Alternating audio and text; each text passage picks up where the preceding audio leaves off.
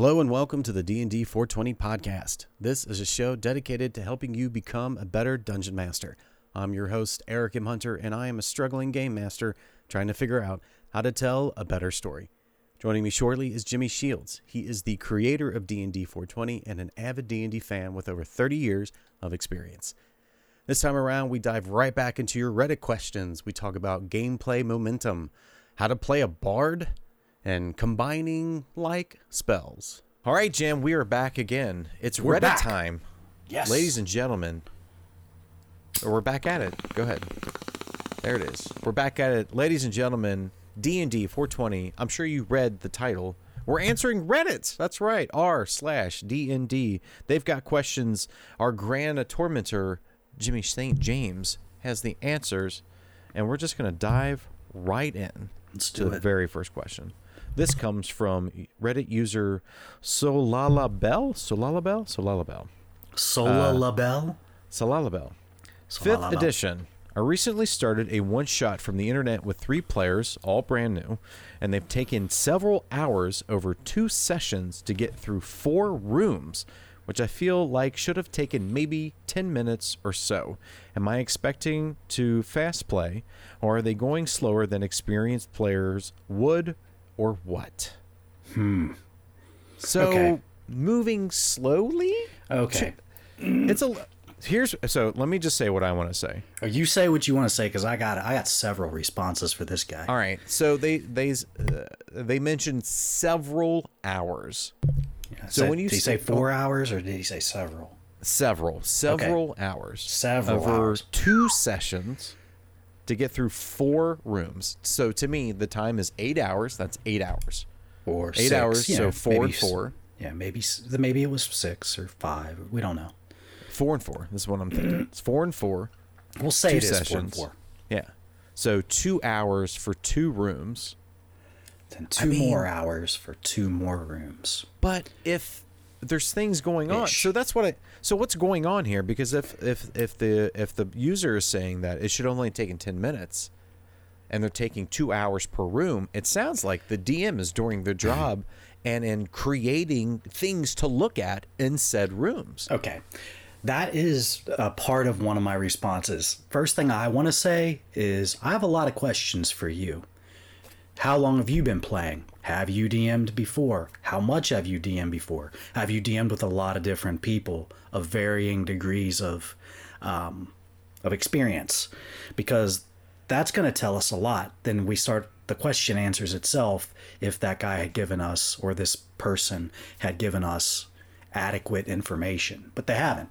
So We're left to assume it's about 8 hours, because most sessions are, between 3 and 4 hours. Right. We're left to assume that he's an experienced DM because he says at one point, I think it should have taken X amount of time, 10 minutes. So we're assuming these things to be true. And just right up front, we're just assuming these things to be true, which they may not be. And it sounds to me like more than likely there's a disconnect here anyway. Maybe he's never taught new players before, because 2 things happen when you bring new players on. One, first and foremost, the obvious, they don't know how to play, so you're teaching them how to play. Right. While lots you're of hand holding. Yeah. Lots. You are basically giving them the decisions that they need to make when they need to make it, if you're doing it right. And it's going to take a lot. I just recently ran a game that you were a part of, and thank you very much for helping me teach some new players, where these new players came in and they didn't know what to expect. So we did the opposite. We burned through encounters, didn't we? Yes. Because they didn't know to stop and talk to one another. They didn't know when to investigate, even though we prompted them a couple of times. They're just getting their feet in the stirrups. They're just getting their hands wet or whatever. I don't know what to say. Whatever, insert feet whatever wet? Saying. Feet wet. Daggone it. Jeez, Jim. I don't know. I'm high. So anyway, please smoke responsibly. Anyway. Please. So you're going to be teaching them. So that's going to really exponentially add to the length of the game in the first place. Second of all, every group is different. I play with a a lot of people. I have about 30 people that I play with on a semi-regular to very regular basis. And I can tell you that there's several types of players. There are the players who want to role play at every interesting situation. There are players that want to ask questions every possible chance they get about their surroundings, about what they can and can't do. And there are players who want to look things up as well. Your group definitely is going to fall into that if they're first-time players. So if they have a preconceived idea about the game, especially, they may be just trying to look in every nook and cranny and ask every question that they can because they have it in their head that that's what you do. And where did they get that? I don't know. So there's a couple of things at play here. One, the players. Two is you, the DM. You're the other thing at play. That, you allow that to happen. You might have expected something, but how often as DMs do we say, Eric, this is 2 more sessions and we're out? And then, like my Monday night game recently, 2 sessions ago, they decided to go on a pub crawl and take a break. 5 hours worth of gameplay turned into 6 hours, or 5 hours in game turned to 6 hours of gameplay. 2 sessions. And we're no further than we were when I said it was going to be 2 more sessions in the first place. So, some of the onus falls on you as a DM. You allowed it to happen. You answered their questions. You fed into whatever it was that made it take a long time as well. So take a look in the mirror as well. La la la la. What? No, that's not right. Fa la So la la la bell. So la la bell. So la la la la la la la bell. Next question. I mean, I agree. I think that's cool though. I mean, that's awesome that they're taking their time. Because usually it's the opposite. That's what I keep thinking. Is like usually it's the opposite where you have this grand thing that you want to talk about and show, and they just drive on by. Yeah. And you're like, oh no, come look. And you're like, yeah, that's great. That has nothing to do with what we're doing. We're going this way. It's like, oh, shit, yeah, that's right. You're going this way. And what you need to do is cultivate the game that you want with them. And as the dungeon master, you're in the unique position of being able to dictate a pace and have them keep up with it. You can always throw stuff in and rush them along. It's not that difficult to do. You don't want to do too much of that, of course. Right. But they're also helping to dictate that pace by asking questions or checking things out. When you allow them to do so, you're not really taking control of the pace and adding in encounters when you want them or right, what have they you. are. Yes. So, yep. All right. Our next question comes from Reddit user some new NYCer123. So I'm assuming that they're just new to the New York City and they're 123. That's whatever. I hope you like it. I don't know. I've never been to New York. Yeah, me neither. 5th edition. Are cool combination of Phantasmal Force and Moonbeam possible? I want to do something my teammates cast Moonbeam, and I cast some sort of Phantasmal Force on a creature to make them move into it again. For example, making it look like healing rays or gold or something. Is something like this possible? Yeah. Sure. It's possible. As a DM, I can say that when spells overlap, which is kind of what's happening here. You're having overlapping spells. Well, because one's a mind-affecting spell and it causes that person to see. However, if they've already been injured by the moonbeam, they kind of know it's there and know what it is. That's a distinct thing to get hit by, this beam of light that sears your flesh. And then to be like, oh, there's just gold over there where I got my flesh seared.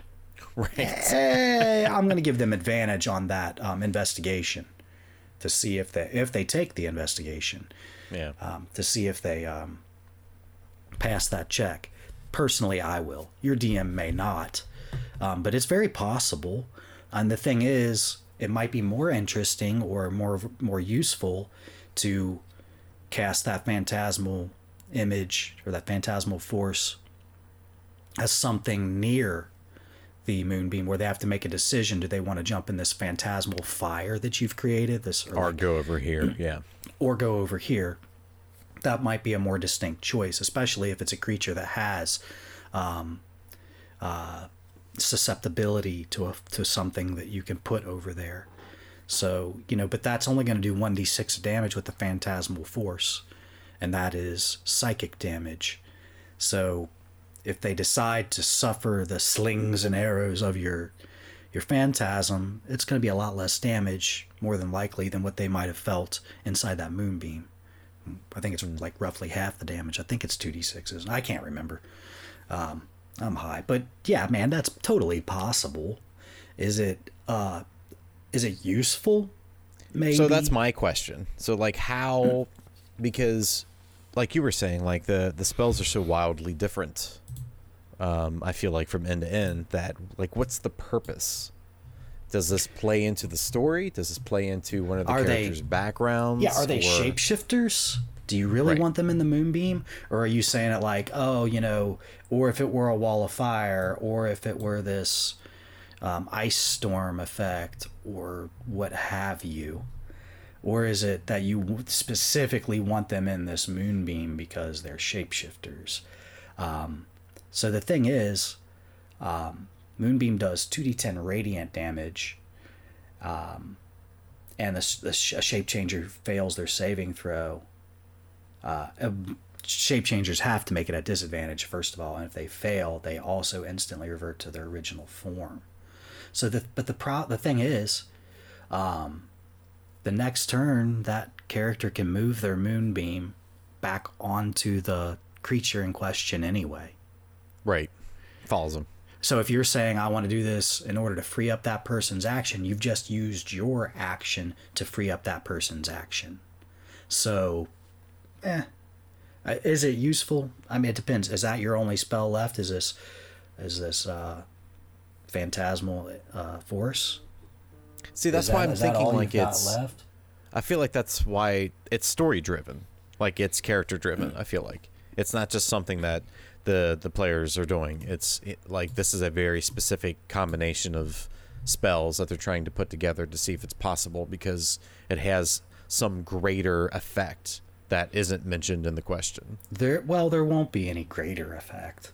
They're just talking about using a second level spell to lure something into a second level spell. Yeah. So, sure. I don't see why not. It's not that big of a deal. All you're doing is, in essence, using your action to free up that other player's next action, which honestly, your action sooner is more valuable than their action later. So, if that's all you got, it's okay. But I can't think of any reason why that would be like a multiplier or doubly beneficial or anything. Right. Yeah. Sure. That'll be my answer. Why not? You know what, Jim? Why not? Why not? Go for it. You know what? That's what you got. Just go for it. Just go streaking through the mall. Just go for it. Why not? Yeah. Yeah, I always say that. Why? Yeah, that's actually one of your mantras. Is go streaking through the mall. Why not? Well, all right, this next question is not the mall.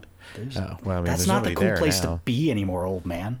I was gonna say, if you go in the morning with the mall walkers, oh man, that top floor is crowded. All right, this next question comes from Homesky Panda. And I picked this question specifically for you. Oh, okay.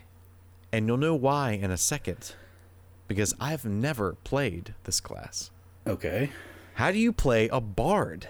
I've read the player's handbook about them both, 3.5 and 5th edition, but I just can't wrap my head around them as a class/personality/player. Jim, how do you play a bard? Is it like, how does one play a bard, or how do I play a bard? I'm assuming it's how do you play a bard effectively in a group setting with other classes that do not match yours.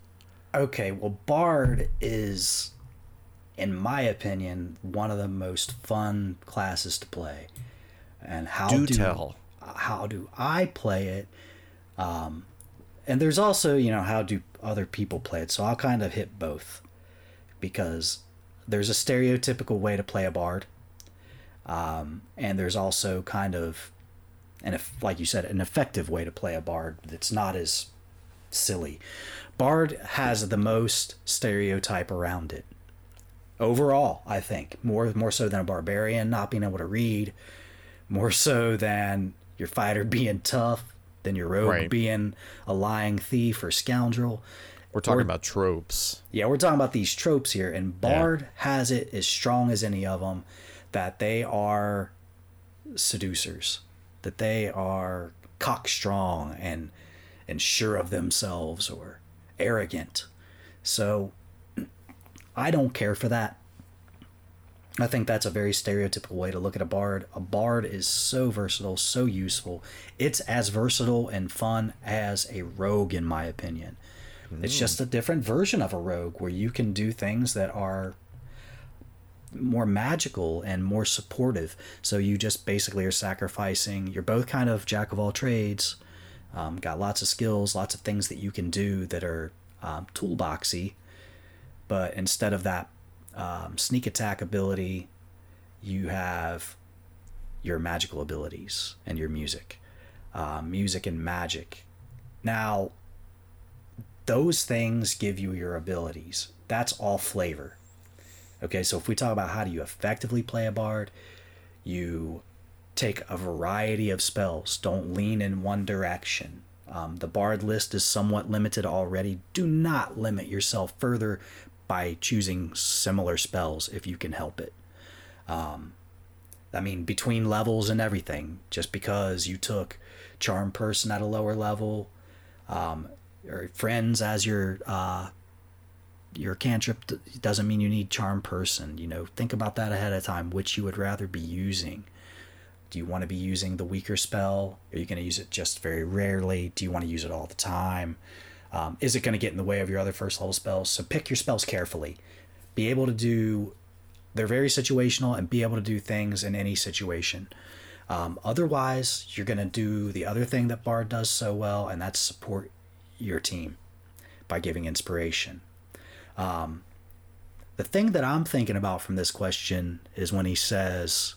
What did he say? Something like, I just can't wrap my head around the... like how they're played sort of thing. Yeah, I feel like, so you kind of touched on it a little bit, but I feel like this person is probably fairly inexperienced, because when they look at the classes, they see, fighter, bang, wizard, spell, you know what I mean? They're archer, arrow, like there is no other, there's no gray area, like everything is extremely black and white. So when they look at a class like Bard, they look boring and useless, because Bard don't smash, Bard don't spell, Bard don't arrow, you know what I mean? Like it's okay, barbarian. No, Hawk smash, okay? Just look at it like a rogue with music.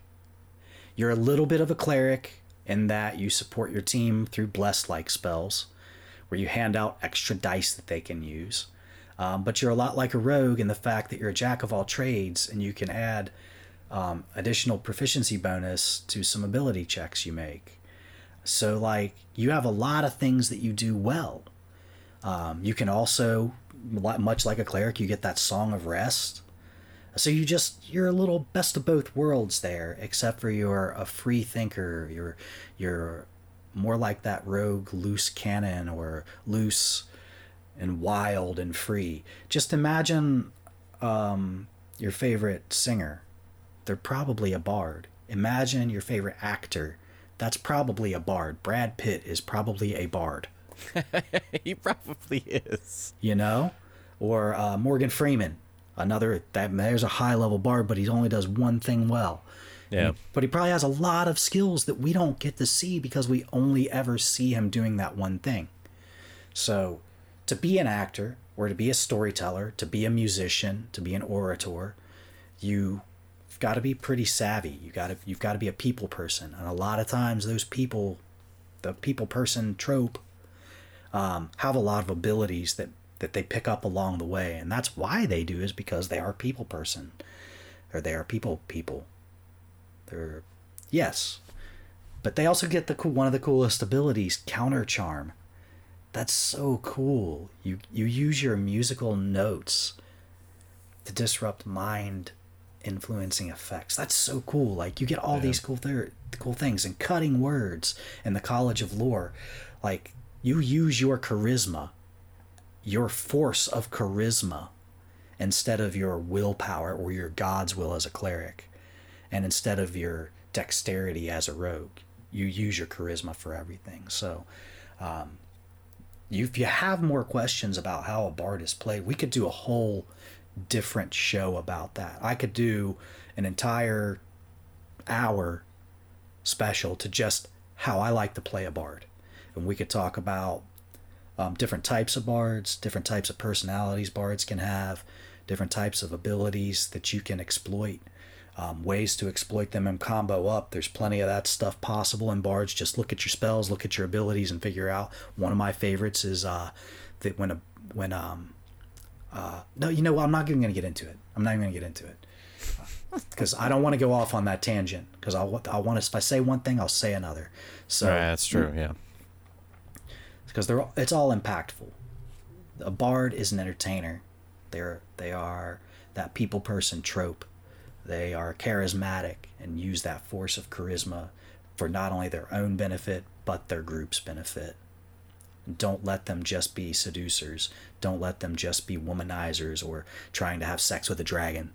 All that stupid shit that we read on Facebook or other, joke. Or Reddit. I bet they do say that on Reddit. I don't. Oh, yeah. Yeah, I don't know. I don't know. I don't like that.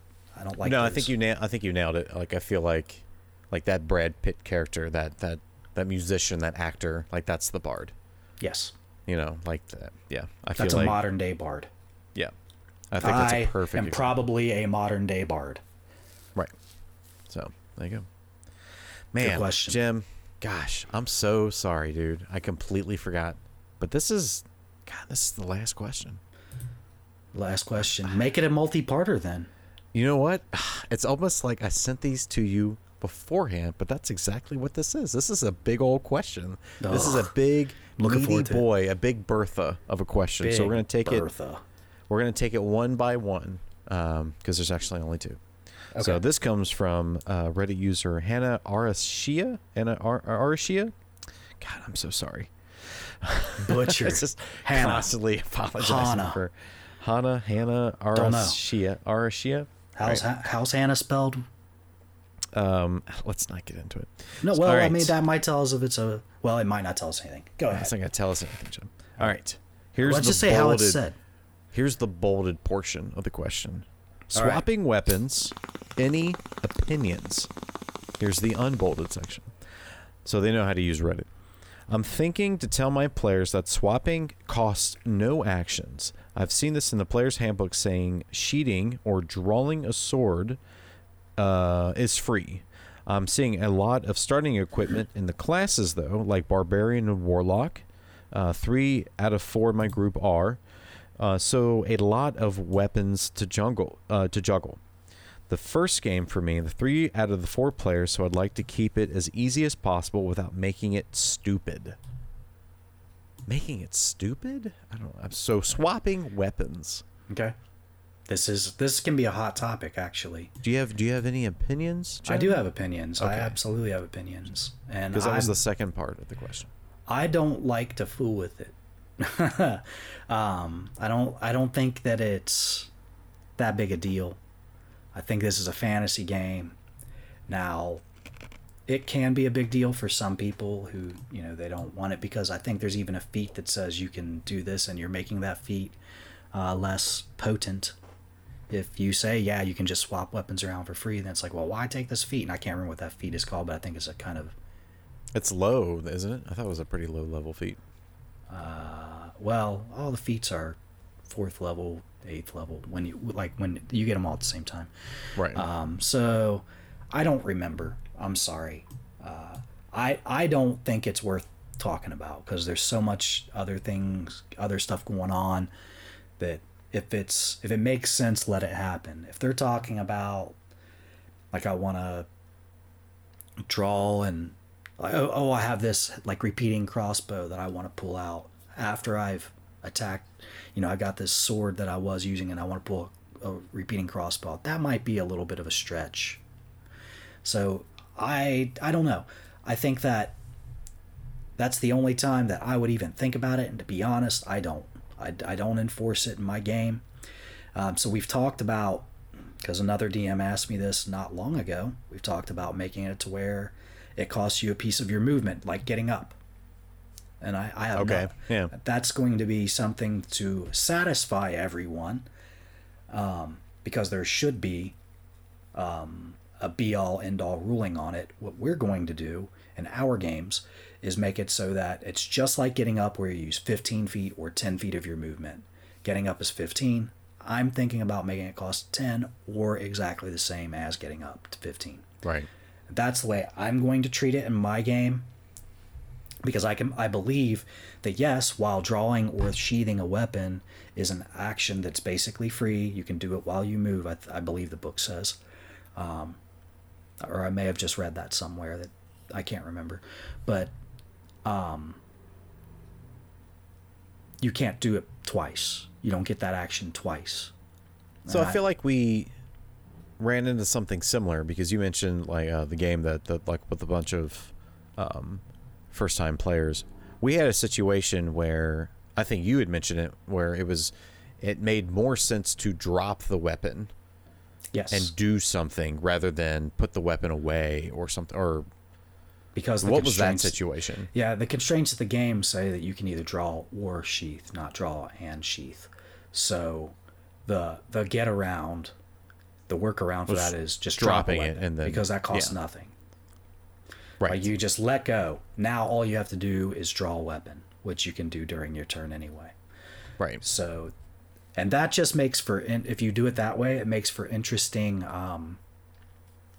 drops. Am I going to drop my sword if I'm standing in 3 feet of running water, and I'm going to be moving around after that? Will it be difficult to find my sword if I do drop it that way? Right. That can be, or if I'm standing next to a cliff, if I drop it, is there a chance I drop it off the cliff? Man, that's so shitty though. Like, you know what I mean? Like, because it sounds like the player is just trying to be like, oh, I attack with my sword and I miss, and my enemy turns away and runs and I can't catch him, so I want to draw my crossbow and see if I can hit them instead. Like, that's what the situation sounds like to me. I was like, well, and to me, when I DM, the first thing I think is, that sounds fantastic. Let's do that. Like, let's not worry about swapping weapons. Let's not worry about actions. Let's just see if this happens. Do you know what I mean? Like, yeah. Because that seems like such a cool story beat, that is what's more important rather than the actual math when it comes to the rules. Yeah, but the rules are there for a reason, so that people don't get away with doing stupid shit or what have you. Well, right. It has to be policed like anything else. And that's why I introduced my rule. Because I don't want to force a player to drop their sword into a river or off of a cliff just so that they can get that extra attack off. Here's the thing. If you're changing weapons, more than likely one of those weapons is inferior to the other when in your hands. Right. So I don't put all of my abilities and feats and fighting styles into 2 weapons. I put them into 1. That way I'm amazing with that weapon. So if I'm drawing a bow, chances are I'm either shitty with one or the other. I'm probably shitty with that bow. And I'm just pulling it out because the thing got away from me and I got nothing better to do. Right. Why not, man? Why not allow somebody to draw it and take a shot? Yeah. Because it's probably going to be lackluster anyway, but you're giving them something that they can do. So don't be too much of a rules lawyer on that. I agree with you. That's why we're, like I said, we have my optional rule that we're implementing. Like, all I'm doing is standing here. And that's basically what normally happens is I'm going from my sword to a bow because I just killed the thing in front of me and this other thing is running away. That's probably 7 out of 10 times the reason that this question gets asked. Right. Yeah, so that's... Yeah, I feel like it's like you were saying, it's probably non-consequential at the end of the day, because even if you hit, like, unless if you crit, you're probably not going to take the thing down anyway. But again, it's just something for your player to do. Every situation's going to be different, yeah. And I'm in favor of fun for the player. I agree. We're always on the side of fun, not just for the player, but for everyone. For everybody. All right, the second part of this question, here's the bolded section. Time management in combat, any rule of thumb. If a barbarian uses rage, it lasts for 1 minute. 1 turn is 6 seconds, so it's like 10 turns. If there are a lot of little enemies, that this could mean it usually is only usable 1 time.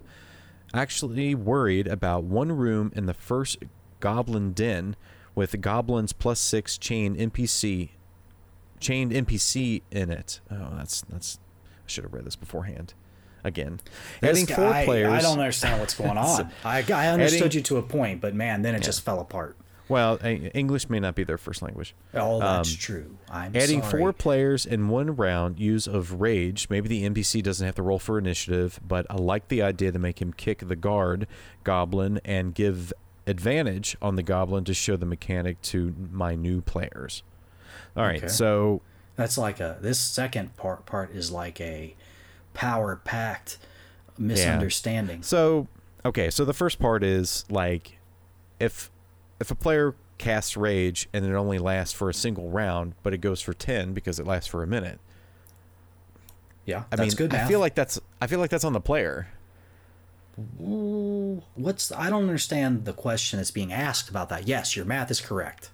It's going to last for 10 rounds. Right, so it's wasted because they only get to use it once. They don't get to use it on multiple enemies because there's not enough enemies to tear through. Well, that's the idea of rage, that you don't do it all the time. It's just like having a spell that you can only cast once per day because we don't want you doing it every single time. And that's how rage is. You get so many rages per day, and that's why, because we don't want you using it every single time and every single encounter, every single enemy you get rage against. Because that doesn't mean that you have resources to manage. So, if you're going against 6 goblins, yeah, you're right. 2 rounds, this is over. And if you're going to give advantage with an NPC that's going to kick a goblin's leg out from under him and give that guy advantage, it's going to be even quicker. So that's what I'm saying. Like, I feel like if it wasn't a new player, like, this is the perfect opportunity to be like, this is not a time you use rage. Like, not on these little peons. Are you use sure it on the guy who's in the room? Rage? Yeah. Yeah. Right, yes. Are you sure you want to do this? You're more than welcome to, but pay attention. You remember when we faced one of these guys, he got cut down by a piece of paper. So using rage on this might be a little overkill. Yeah, your wizard fell and the scroll hit him and he got paper cut and died. So you may not want to rage. Trust me when I say, and that's, as a DM, you're allowed to do that. You can step up and say to the player, hey, this is how I like to do things. And it's the same if I'm playing a board game or a card game. If I'm teaching you how to play, and especially in D&D, it's not me versus you. It's not player versus player or DM versus player or any of that. It's us creating this fun story together, and I'm rooting for you to have a good time. And if you like killing things, that's your good time, then I'm going to make sure you got plenty of things to kill, son. But I think this question kind of opens to a more broader, a more interesting question, which is the time management of combat. Because I can say that I've had instances where it's like I spent all this time thinking of this cool combat and working it through to make sure that it's, not long, but of length to make it feel epic, and then the group just tears through them. What would you recommend in terms of ways of, like, when something like that is happening, to kind of pad it, to manage it? You mean? Correct. What I like to do, especially for new players, like, I have these laminated index cards where I wrote down effects, such as I have a couple of them right here: deafened, poisoned, paralyzed, grappled, restrained. And what I like to do is give them also a wet erase marker and say, when it's your turn, put down a hash mark, because it's only going to last a certain amount of time. And if it's new player, I'm going to tell them exactly how long that's going to be. If it's not, I don't like to give that away because you don't know how long an effect is going to last necessarily. If we're trying to be immersive, it depends. Some people play it like a board game, and it's like, well, I know because it only lasts this length of time that this is what I need to, whatever. Because I had to read the rules. Yeah. Whereas, a lot of my players prefer to go on the immersion end. I don't think they even want to know. They just, we want to get through this story as gracefully and in character as possible. So a great way to do it is put a hash mark every time it's your turn and say, this is my third round of being dazed, or this is my third round of rage. That way you and all the rest of the players know, and the DM, you're keeping track. And so you can write that down on your character sheet if you don't want to do, these cards where you can fill in that you're deafened at the top. You can have several effects on it that you fill in and say, oh, well, I'm going to write down in this spot, in this effect spot, deafened. And then I'll put a hash mark because it's my first round being deafened, and then the next to it, maybe I'm raged. I put rage there and put a hash mark every round that comes around. That way I know and the DM knows. The DM can be like, oh, that's your third round. It goes away. Or that rage lasts 10 rounds, that that you have to end it after the 10th round. Right. So that's the easiest way, is to put those little hash marks and label it. And you can always erase it later, or, throw that little index card that you've kept just for this purpose. You can just throw it away or, reuse it. I don't care. He doesn't care. I don't. Thanks for listening to this episode of the D&D 420 podcast. For everything D&D 420 related, check out dnd420.com. If you'd like to reach out to us, you can find us there on the website and on YouTube at D&D 420. Lastly, as always, if you'd like to support the show, you can do that by telling another DM about the show and by visiting us on Apple Podcasts and leaving a rating and review. Thanks for subscribing and being a part of our work here at D&D 420. We will see you next week.